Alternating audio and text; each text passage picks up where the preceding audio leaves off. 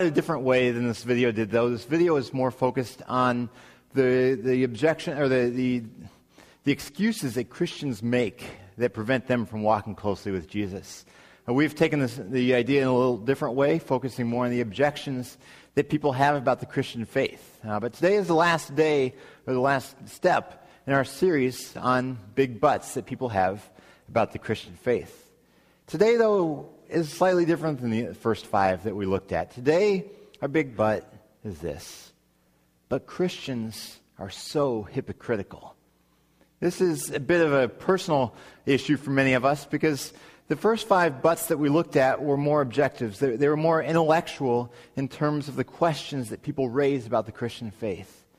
But this one comes straight at the heart of the lifestyle of Christians, saying that there's something about the way that many Christians live that is very unchristian, that's very hypocritical. This honestly is not a very heartwarming topic. It's not a very fun topic.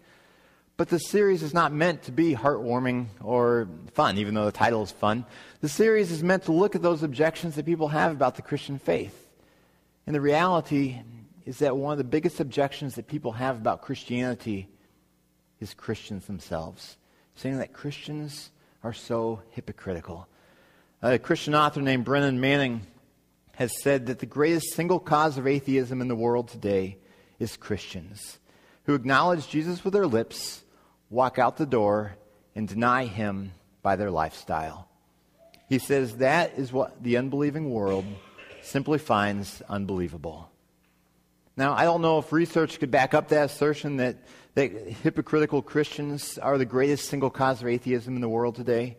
But I do know from many, many conversations with both non-Christians and Christians, there are many people in our world who've been hurt by Christians who do things that are not very Christ-like.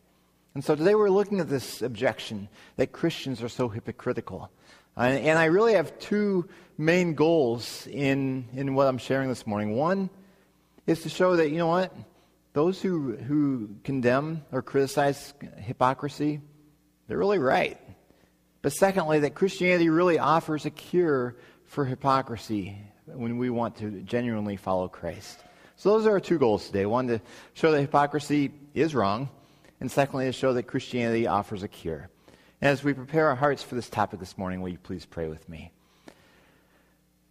Our Father, as we come before you, ready to deal with this challenging topic, we pray that you will be our teacher this morning. I know that this can be a very convicting thing. It can be a topic that can really cause our hair to bristle and just to say, you know what, I don't like it when people say that about us Christians.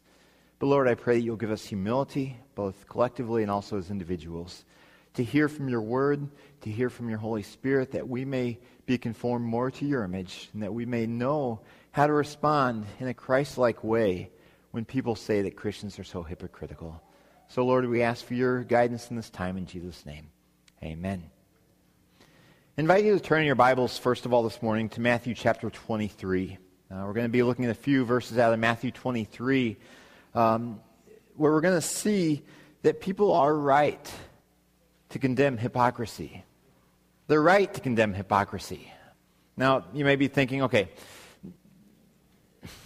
people shouldn't condemn hypocrisy. They shouldn't say that Christians are so hypocritical. I think it's natural as humans to want to push back whenever someone says something that offends us or makes us uncomfortable. But the reality is that I think that people are right to condemn hypocrisy. And as Christians, we should be careful not to immediately push back and say, you know what, you shouldn't ever say that Christians are hypocritical. And one of the reasons I say this is because, you know what, there are many things that Christians have done down through history that are very hypocritical and are very, very un-Christ-like. I think, for instance, of the Crusades in the Middle Ages, where there were armies who claimed to be Christians who went out in the name of Christ, rampaging through countries around them, killing thousands upon thousands of innocent people in the name of Christ. The Crusades, I don't believe, reflect a Christ-like character.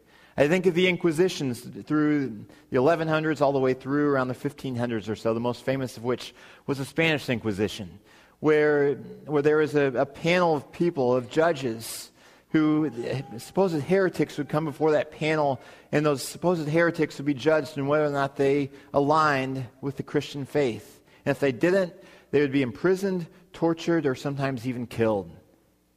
There are many innocent people, many people who didn't deserve that type of treatment, who were brought here before this council and condemned because they were supposedly heretics. I do not believe that the Inquisitions reflected well on Christianity. It was a very hypocritical way to go about things. I look in today's world, look at people who in the name of Christ want to kill abortion doctors or bomb abortion clinics. Or I look at televangelists who pocket millions and millions of dollars for themselves and then go off running off with their secretary. You could offer many other stories of things, even that normal Christians like us do, that are hypocritical, that hurt others. And so I think it would be wise if we are careful not to immediately get defensive and push back at people who say that Christians are hypocritical. I think there's a fair amount of truth at times in that. And one of the main reasons I say we shouldn't immediately push back is because Jesus himself has some strong critical words against those who live in hypocrisy. Look with me to Matthew chapter 23, verses 25 through 28. There Jesus is speaking to some religious leaders of his day. He says to them, "Woe to you, teachers of law and Pharisees, you hypocrites! You cleanse the outside of the cup and the dish, but inside they are full of greed and self-indulgence. Blind Pharisees, first clean the inside of the cup and the dish, and then the outside will also be clean. Woe to you, teachers of the law and Pharisees, you hypocrites! You are like whitewashed tombs, which look beautiful on the outside, but on the inside are full of dead men's bones and everything unclean. In the same way, on the outside you appear to people as righteous, but on the inside you are full of hypocrisy and wickedness." And what we see here is Jesus saying that these religious leaders are hypocrites. I mean, he doesn't mince any words here in calling it what it is, hypocrisy. He uses a couple of analogies here. One is of a cup or a dish that they clean the outside to make it look nice, but the inside it's all filthy. And we all know we would not be happy if we were served food on a dish that on the inside is all filthy. We'd want that to be clean. But Jesus is saying those Pharisees and teachers of law are like that dish that looks good to those outside, but on the inside it's all filthy. It hasn't been addressed on the inside. They're trying to put on a show for others. He also likens these hypocrites to whitewashed tombs. Back in Jesus' day, it was very common for graves or tombs to have lime put on them, which was it was kind of like a whitewash that marked right where those graves were, so that no one would mistakenly stumble upon one of those graves. The graves, when they were whitewashed, looked very nice to the eye, but we all know that inside of a grave is decay and death and things we wouldn't really want to be around. So Jesus says that these Pharisees, these religious leaders, are just like this unwashed cup or this whitewashed tomb that look good to those around them, but inside they're all messy and dirty and unclean and hypocritical, but they don't want the rest of the world to see that. Jesus sums it up in verse 28, saying that outside you appear to people as righteous, but on the inside you are full of hypocrisy and wickedness. Now, hypocrisy is basically putting on a show for others around you so that you look better than you really are to others, so that you are pleasing them in some certain way. In churches, it's probably pleasing them in some religious way, looking more spiritual than you may really be. You don't want the outside world to see what you really are on the inside. And so you put on a mask, metaphorically speaking. You try to hide. That's hypocrisy. And really, when you look back at the history of the word hypocrite or hypocrisy, it had a meaning of being an actor or an actress. Hundreds of years before the time of Christ, that's what that word meant. You have an actor or an actress who goes on a stage to put on a show or a play. When you act, you typically don't act in your normal character or in your normal personality or role that you have in regular life. When you go on the stage, you act like you're someone else. But then when you come back off the stage, typically you revert back to your normal lifestyle. Now, an actor or an actress in that context, for many hundreds of years before the time of Christ, they're called a hypocrite. They put on a mask to play a part, but that was just while they were on the stage. But over time, that word hypocrite began to evolve to have a very negative meaning of someone who tries to put on a mask to the world around them, who tries to hide who they really are. Really, these hypocrites look at the whole world as their stage, where they don't want the world to see how they really are. Instead, they try to put on some persona, some mask that hides their insecurities and pride and greed and hypocrisy inside, while outside projecting a good image. Now, I think there are also some misunderstandings at times among Christians of what hypocrisy really is. Hypocrisy is not simply claiming to be a Christian and knowing how a Christian should live and sometimes failing to live up to that standard. That's just called a Christian who sins. That's all of us. We all have some degree of sin in our lives from time to time. And it's not hypocritical if a Christian sins if they don't try to hide that and try to put on a good image to those around them. If a Christian owns up to their sin and says, you know what, I was wrong to do that. That's not hypocrisy. Hypocrisy is when you put on a mask and try to hide your sin from others around you. Now, we may have the question of, why would Jesus be so strong in condemning hypocrisy? We've already established that Jesus is condemning hypocrisy, but why is he so strong in his statements against hypocrisy? I think really the reason is hypocrisy poisons everything in a person's life who's living hypocritically. It poisons everything. Hypocrisy poisons our relationship with God because we're not dealing with our sin in a healthy way. We're not receiving God's love and forgiveness as we ought to. Hypocrisy poisons our relationships with those around us because it doesn't allow us to be real with others. Instead, we're just putting on a mask, and we're even trying to fool those around us by putting on that mask, and by trying to fool those around us by not being real. It doesn't allow us to connect authentically with others, and it deceives them and it can really hurt them at times.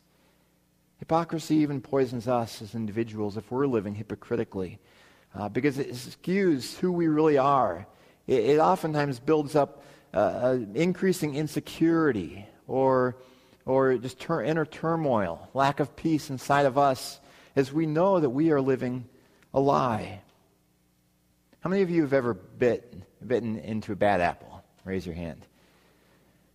I for the last 10 years, have been eating an apple pretty much every morning as part of my breakfast. It's just been a routine. So I've calculated several thousand apples during the last 10 years or so. I like apples a lot.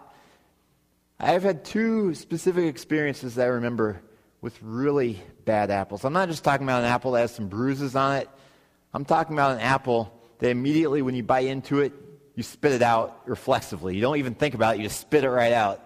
I remember right where I was when I ate or bit into these two apples. These were apples that about 1/8 of an inch around the skin was good. So on the outside, it looked really, really nice. I bit into it. On the inside, it's all brown and mushy. There were worms in these two apples. I mean, there were some nice, ugly worms. And I had these in my mouth. And so you can see why you immediately spit those out. And I can remember exactly where I was when I ate both of these apples. They looked so good on the outside. But then right when I bit into them, I knew this is nasty. And I'll never forget where I was. It made me wary for weeks to come. Every time I'd pick up an apple, I resumed eating apples the next day. But I was very cautious on that. I was very uncertain of, am I going to get another bad apple?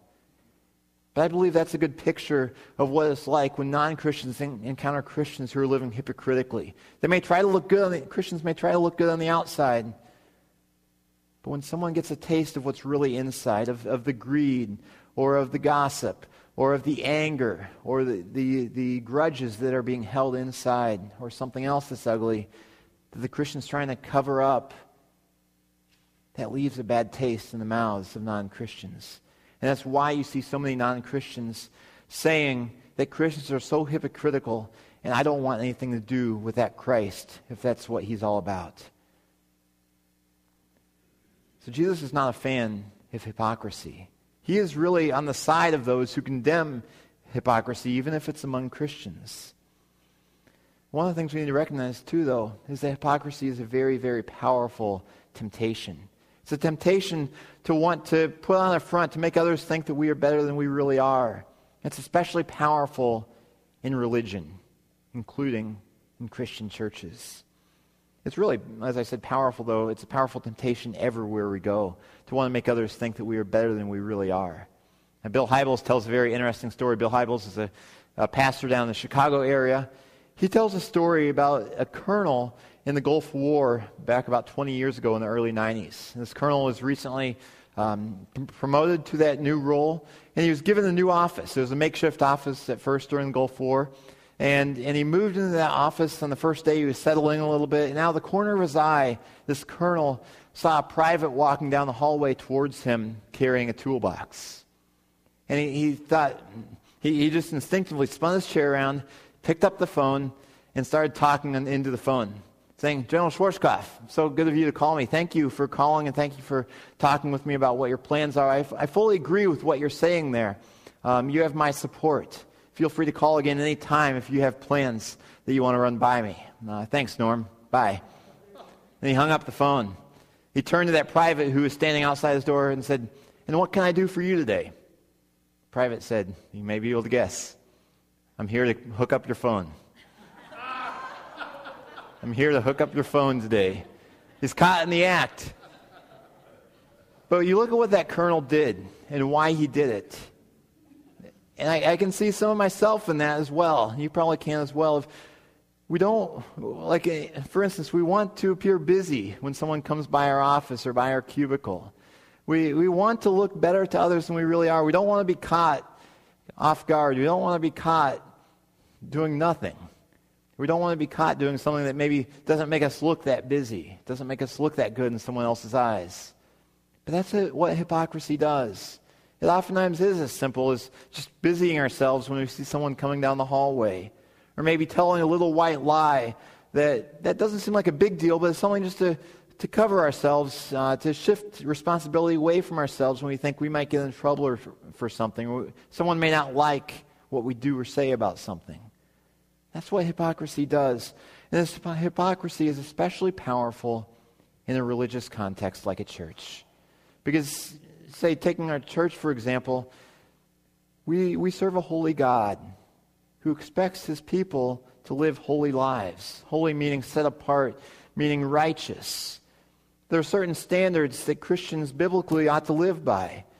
For instance, living above reproach, living faithfully to our spouses if we're married, caring for our children, being sexually pure, being generous, being forgiving, being patient, being at peace with those around us and with ourselves and with God. There are those certain standards that we are expected to live by, and that's not to mention how oftentimes it's thought that reading a Bible on a regular basis is a good thing, and praying and sharing the gospel with others. We have this long list of moral items that we feel like we should live up to, and that's not even to mention other items that sometimes Christians impose on other Christians or on themselves that aren't even biblical.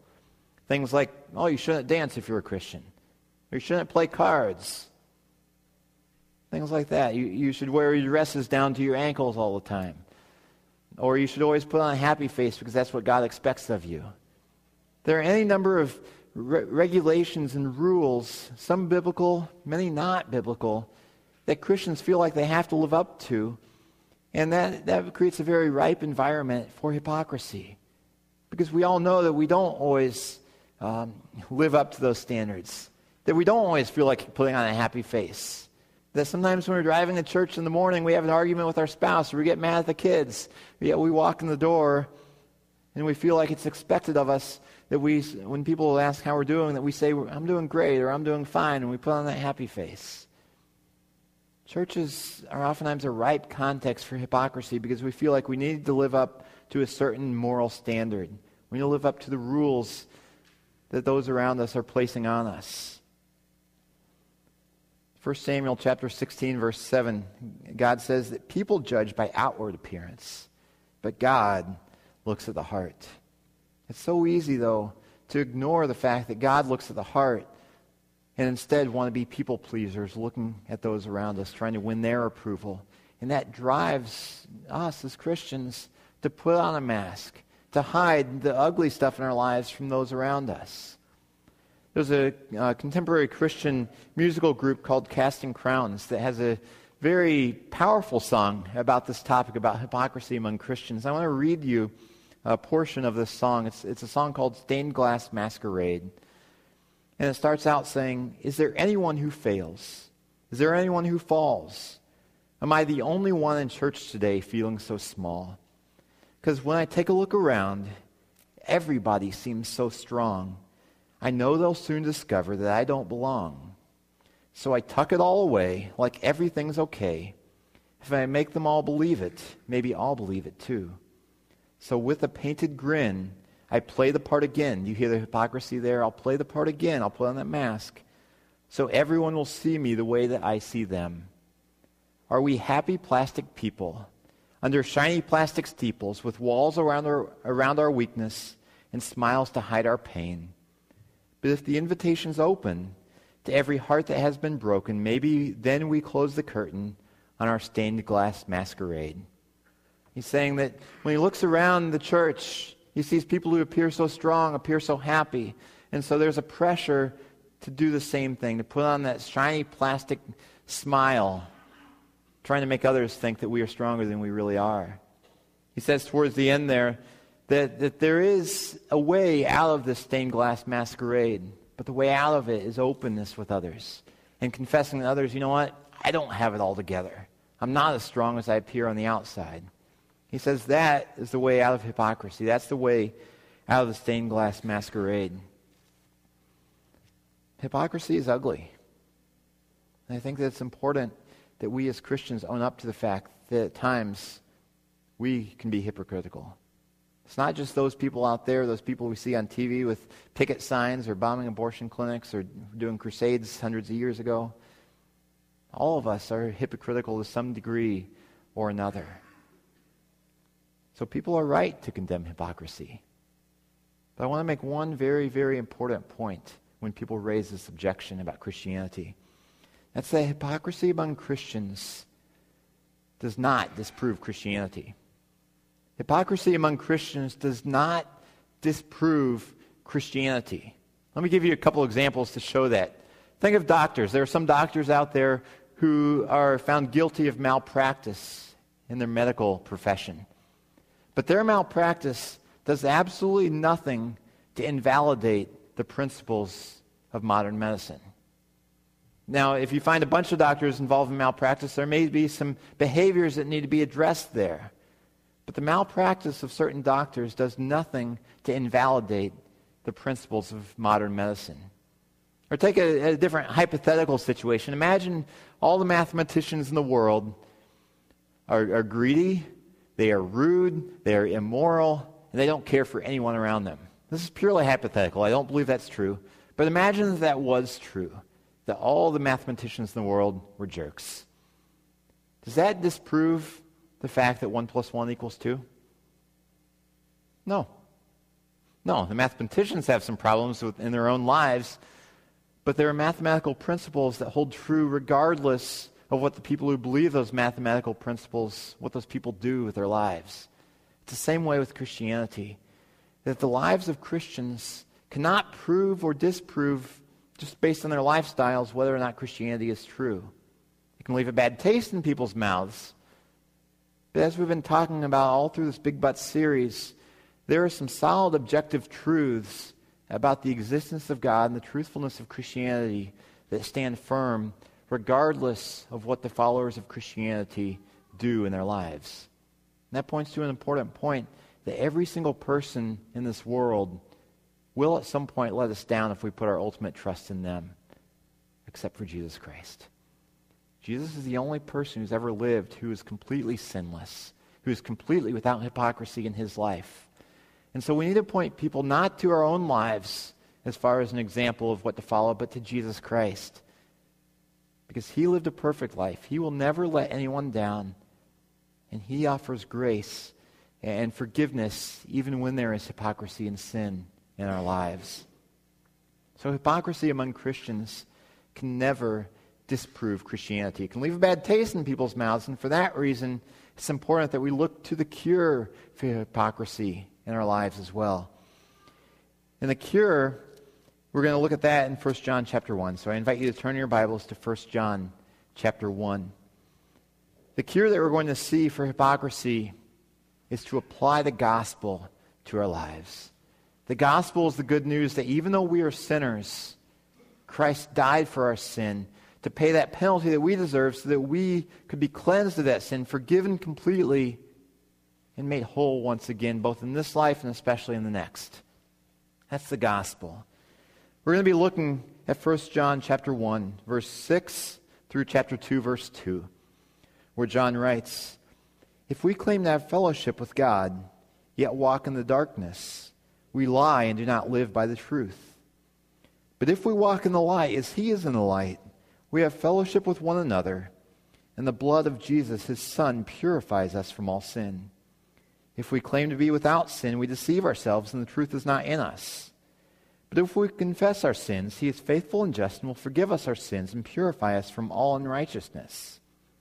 If we claim we have not sinned, we make him out to be a liar, and his word has no place in our lives. My dear children, I write this to you so that you will not sin. But if anybody does sin, we have one who speaks to the Father in our defense, Jesus Christ, the righteous one. He is the atoning sacrifice for our sins, and not only for ours, but also for the sins of the whole world." So what we're talking about right here is that the cure for hypocrisy is to apply the gospel to our lives.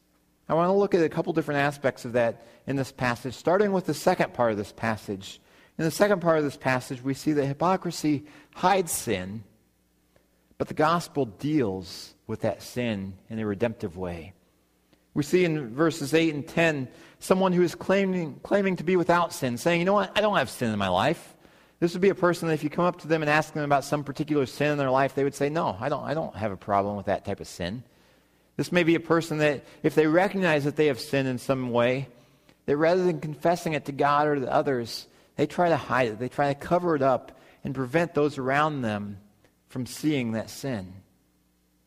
So hypocrisy tries to cover up and hide the sin in our lives. But the gospel is very clear in saying, you know what? We do sin. We have sin in the past. We will continue to sin. We're going to have sin in the future as long as we are living life on this earth. The gospel is not afraid of pointing out that we do have sin in our lives. But the gospel deals with that sin. The way it deals with it is, first of all, by taking it to the cross through Jesus to deal with it once and for all by paying the penalty that we deserve for our sins. But secondly, we can deal with that sin in our own lives through confessing that sin. Verse 9 of 1 John 1 says that if we confess our sins, he's faithful and just and will forgive us our sins and purify us from all unrighteousness. Confessing sin is a key to receiving God's love and forgiveness, a key to making us whole and reducing hypocrisy in our lives. Think about it this way. Imagine you have a door, that God's on the other side of the door saying, you know what, I want to come in to your life. I have so much love for you. I want to forgive you of your sin. I want to wash you clean. But we're on the other side of the door, and if we are living hypocritically and denying our sin, whether it's in one area of our lives or in our entire lives, we're basically holding that door shut and saying, God, I don't want you to come into this area of my life. I want to continue to cover this up. The only way we can receive God's full love and forgiveness is to apply the gospel to our lives by confessing our sins, saying, you know what, I'm messing up all the time here. Opening up the door and saying, God, come in. I want to experience your love and your forgiveness. That's how God wants to deal with the sin in our lives.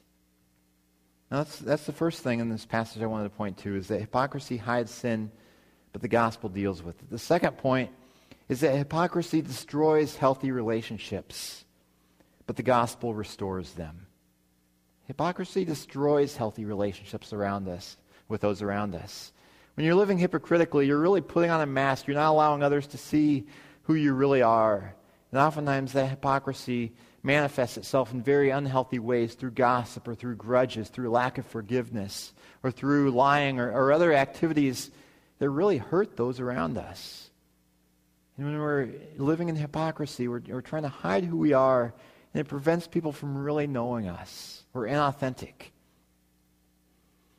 And many times, Christians can be the most inauthentic people you meet because we're hiding. It's so easy to hide behind that mask as Christians.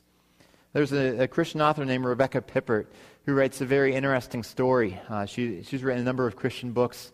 She tells a story about one day that she had. She was attending a graduate-level psychology class at Harvard University during the day. And then later that evening, she went to a Christian Bible study near that campus. And she found it very interesting to compare the experience she had at each of those environments. First of all, at the graduate-level psychology class at Harvard, she went in there and found that the students there, they were talking about issues in their lives. They were very, very, very, very open about their weaknesses, about their sins. They were saying things like, I'm really angry at this person, or I'm really frustrated, or I don't like this, or I just feel really unsettled right now. So they were very open about the problems they had in their life. But one of the things she observed about them was that they really didn't have great answers for how to resolve those problems in their life. They knew that they should forgive someone else who's hurt them, but they didn't know how to forgive that person. Then a few hours later, she went to a Christian Bible study near the Harvard campus. At that Bible study, she found people who had all kinds of answers from the Bible about dealing with life's problems. But she found that people were not very open at all about the problems they were dealing with in their lives. She said that the closest anyone came to sharing a problem was that they were struggling with something and would like prayer. They didn't share details about what they were struggling with. And I think that this is a very common thing among Christians, that we oftentimes don't share, especially with other Christians, what's really going on in our lives. We try to hide it. But trying to hide those things not only makes for unhealthy relationships with others because we aren't real with them, it also makes us unhealthy inside, and it makes for an unhealthy relationship with God. It doesn't really reflect well on Christians in terms of how non-Christians view us, because the world is looking for real people who are honest about our struggles.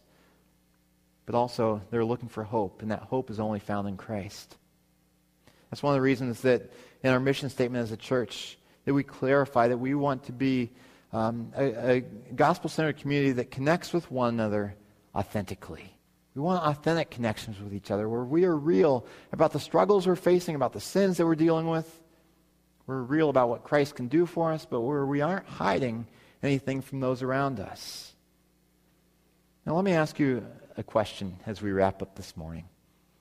Is the church designed to be more like a hospital or more like a museum? You see, if the church is a hospital, the church is a place where people who are hurting can come in and find relief, can find healing. It's a place where people, if they want to find help, they actually need to admit that they have something they need help with. On the other hand, if a church is a museum, people are coming there to see things that look all nice, that are on display for others to see. I believe that the church is called to be a hospital for sinners, not a museum for saints. Even Jesus himself said in Luke chapter 5, "It is not the healthy who need a doctor, but the sick. I have not come to call the righteous, but sinners to repentance." So the church is a hospital for sinners, not a museum for saints. This shouldn't be a place where we come and just put on happy little smiles and say, everything's good. It should be a place where we can be real with those around us, share what's going on in our lives, and find healing through the application of the gospel.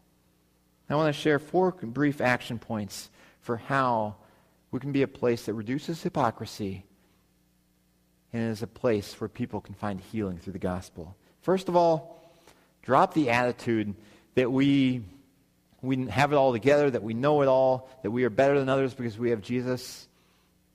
It's easy for Christians to have that sort of attitude, and that's one of the reasons that people accuse us of being hypocritical. But we need to drop that attitude. Secondly, examine our lives. Find out, are there areas where we're really wearing a mask, where we aren't living with integrity? The goal is that the way that we act here on Sunday mornings is the same that we act in our small group sometime during the week with other Christians. It's the same way we act in our home life during the rest of the week. It's the same way that we act in our recreation. It's the same way that we act in our workplace.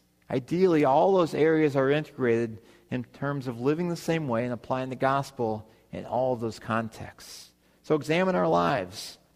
Thirdly, be real with others. Don't try to hide who we are, but be real with others about the challenges and the struggles that we have. And finally, call people to Christ, not to some moral code. This is one of the ways that hypocrisy can breed itself, is when we are calling people to live in a certain way, but we aren't really calling them to Christ.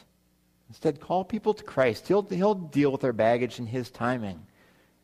Call them to Christ. Don't say, apart from calling them to Christ, don't say, you need to live up to this list of rules and regulations. Call them to Christ. For in the gospel of Jesus Christ, there is forgiveness and healing. Now, my prayer as we wrap up this whole Big But series is one, that we will know why we believe what we believe as Christians. That we can defend the Christian faith to those who raise objections.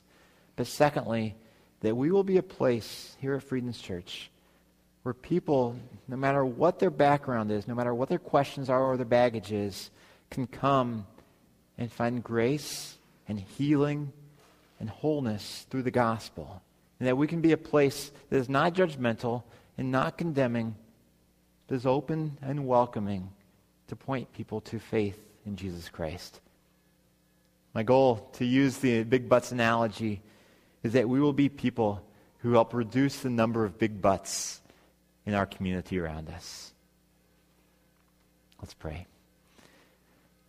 Our Father, as we wrap up this Big But series and wrap up this topic of hypocrisy, we recognize that hypocrisy is an ugly thing in our lives. We know that we all have various degrees of it. And God, I pray that you will be at work in each one of our lives, identifying those areas where we are putting on that mask and not being real with those around us. And that you will help us to find healing and wholeness and integrity through the application of the gospel. We thank you for the grace of Jesus Christ, that while we were yet sinners, He died for us. And Lord, this morning, as we gather our tithes and offerings, we pray that you will use these offerings to spread your gospel around this world. We pray especially for our missionaries, Brian and Dana Phipps in the Middle East. We pray, Lord, that you will be powerfully at work through them to spread your gospel around that country. And we pray for them as there was an earthquake in their country earlier today. We pray that you will give them safety and open doors for the gospel there. And God, we also pray in our own midst for the Schlenvoet family as they grieve the loss of Joanne this week. Please bring a sense of peace and comfort to them. We also lift up Dan R. Helger, praying that you will bring wholeness and healing to his life, that his leukemia will go into remission, and that he will get the bone marrow transplant that he desperately needs. We thank you for your grace and your love in Jesus' name. Amen.